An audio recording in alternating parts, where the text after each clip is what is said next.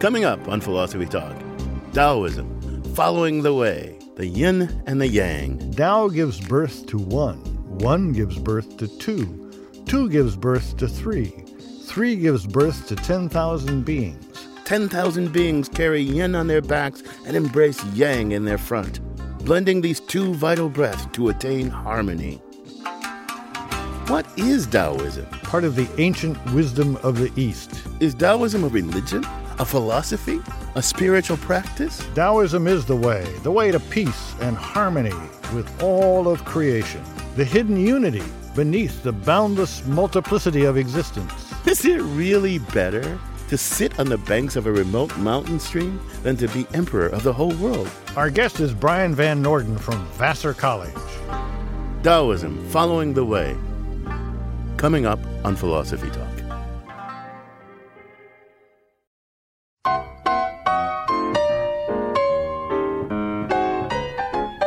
Welcome to Philosophy Talk, the program that questions everything. Except your intelligence. I'm John Perry. And I'm Ken Taylor. We're here at the studios of KALW San Francisco.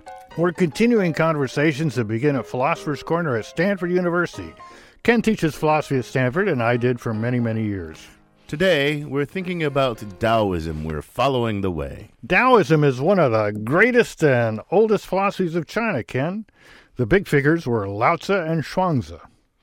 And their books, the Tao Te Ching and the Chuang-Tzu, are very readable and thought-provoking. They're classics, still widely read not only in China, but translated into all the major languages. You know, John, I'm impressed. I didn't know you knew so much about Taoism. To tell you the truth, Ken, I don't.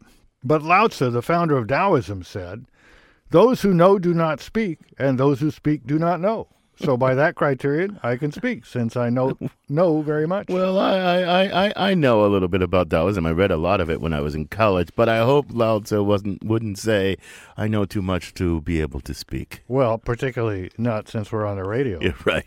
Now, do you know enough to tell me this? How ancient is Taoism in comparison to the ancient philosophies of Greece, to the philosophies of Plato and Aristotle? Well, they're about almost as ancient, or roughly as ancient. Chuang-Tzu was born, I think, about 30 years after Socrates died, and Lao Tzu was a 6th century BC philosopher, a little before Socrates, but I think about the same time as Heraclitus, for example. Now, Heraclitus, there's an ancient Greek who, as far as I understand things, thought a little bit like a Chinese Taoist. He's the one that said that being is in constant flux, like a river, and you can't step into the same river twice. John, I didn't know you got around so much in the ancient world. You're quite an expert on these ancient wisdoms, eh? Well, to tell you the truth, we all know at least a little bit of Taoist wisdom. Well, give me a for instance. Well, a journey of 1,000 miles must begin with a single step. That's straight out of Lao Tzu. You know, my dissertation advisor used to say that one to me all the time, Kenny, to urge me to get started. Yeah, my mother used to say to me, great acts are made up of small deeds. And my father used to say, silence is a source of great strength. And I've also heard that from my wife, Frenchie, and from you, Ken. And you never heed that advice, do you, John? No, not if I can possibly help it. But in all seriousness, we don't want to make it sound like Taoism is just a bunch of homilies. I mean, the two key texts, as you've mentioned, are the Tao Te Ching and the Chuang-Tzu, which is named after its author.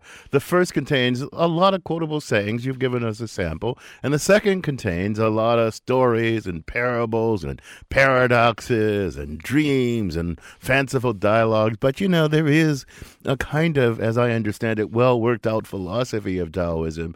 But that doesn't emerge from these guys. It emerges from what later Chinese thinkers made of these two texts. So, Ken, you're telling me that Lao Tzu and Chuang-Tzu didn't really invent Taoism? Well, neither of them ever heard of the phrase Taoism, I don't think, and most likely Chuang-Tzu never knew anything about Lao Tzu, but they certainly inspired Taoism.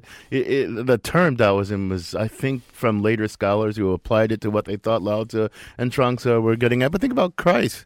He didn't use the term Christianity, but he certainly inspired Christianity by later theologians. Okay, I get it. Now, Tao is usually translated as the way. Not entirely clear to me what that means. Well, in the way, it's basically the way things are, the way things have happened and will always happen in nature. And I think the thought is something like the way things happen in nature should provide a guide, or does provide a guide, or can provide a guide to the way individual human beings do things and the way human institutions might work. Yeah, but nature, it doesn't change very fast, and it's sort of mechanical.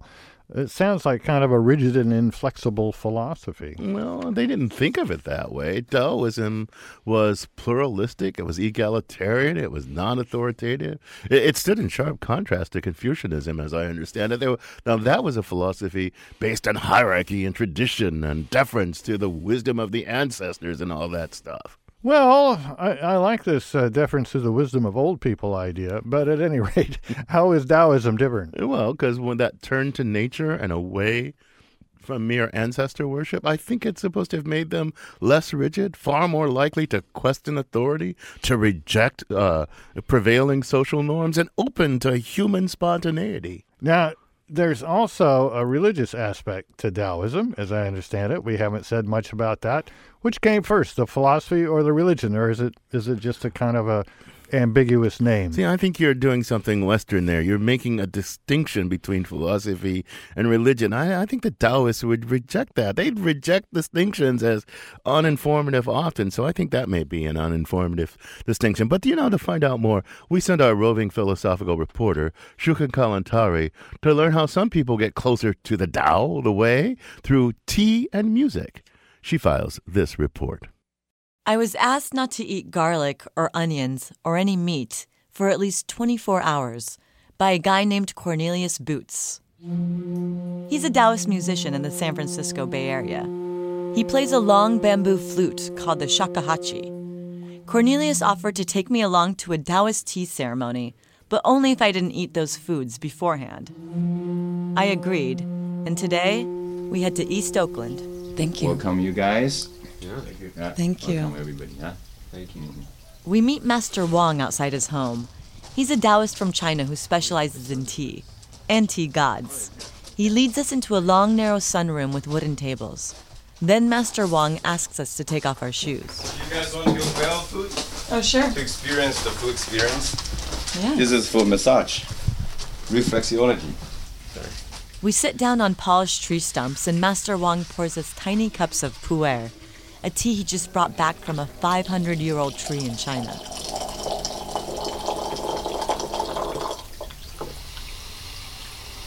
Beautiful, huh? I ask Master Wang, what's with the no garlic and meat thing? Well, it's just your palate. You put a coat on your palate, then you will never meet the spirits behind the tea, which most people never meet all their life. Yeah, unless they uncoat. They take the coats off. Master Wang says in addition to messing with your palate, garlic, onions, and meat make you stinky. And the gods don't like that. There's a creator, there's a god, a tea god, behind every cup of tea, for real. Like they're angels. If you're smelly, right, the angels, they're pretty picky. Yeah. So. Smell good for the angels? Yeah, it's for yourself, for your spirit. Master Wang says tea is Taoist medicine. The ceremonies are a way to emphasize the harmony between humans and nature. While you drink the tea, you have a direct connection with the spirit world, if your mind and body are clear enough. Human beings are perfect still. If we are human being, you see the second word being, it's lost. We're just human doing, right? Because we're all of us lost that state of being. Drinking tea brings Master Wang closer to the state of being. It's called Wu Wei, and it's one of the core values of Taoism. Wu Wei is a difficult translation as actionless action or doing, non-doing, things that just sound contradictory and sort of ridiculous. Cornelius Boots is the Taoist flute player who introduced me to Master Wang. In Taoism, music is a way to speak to the gods and to achieve Wu Wei. When you're doing it and when you've felt the benefit of that approach, then you know exactly what it is. Cornelius says another important philosophy in Taoism is the art of non-attachment. it would be a toss-up between Wu Wei and non-attachment in terms of what the modern Western person could really benefit to understand. The idea that you can be fully engaged in something and yet not graspy about the results. To me, this is where a lot of our stress comes from. Cornelius says a lot of things can bring us closer to the principles of Taoism. For him, it's music. For Master Wang, it's tea. But he says you can experience Wu Wei and non-attachment while you're on a hike or watching a beautiful sunset. Apparently, the Tao is everywhere. For Philosophy Talk, I'm Shuka Kalantari. To hear the rest of this program, head to philosophytalk.org. Thank you for listening. And thank you for thinking.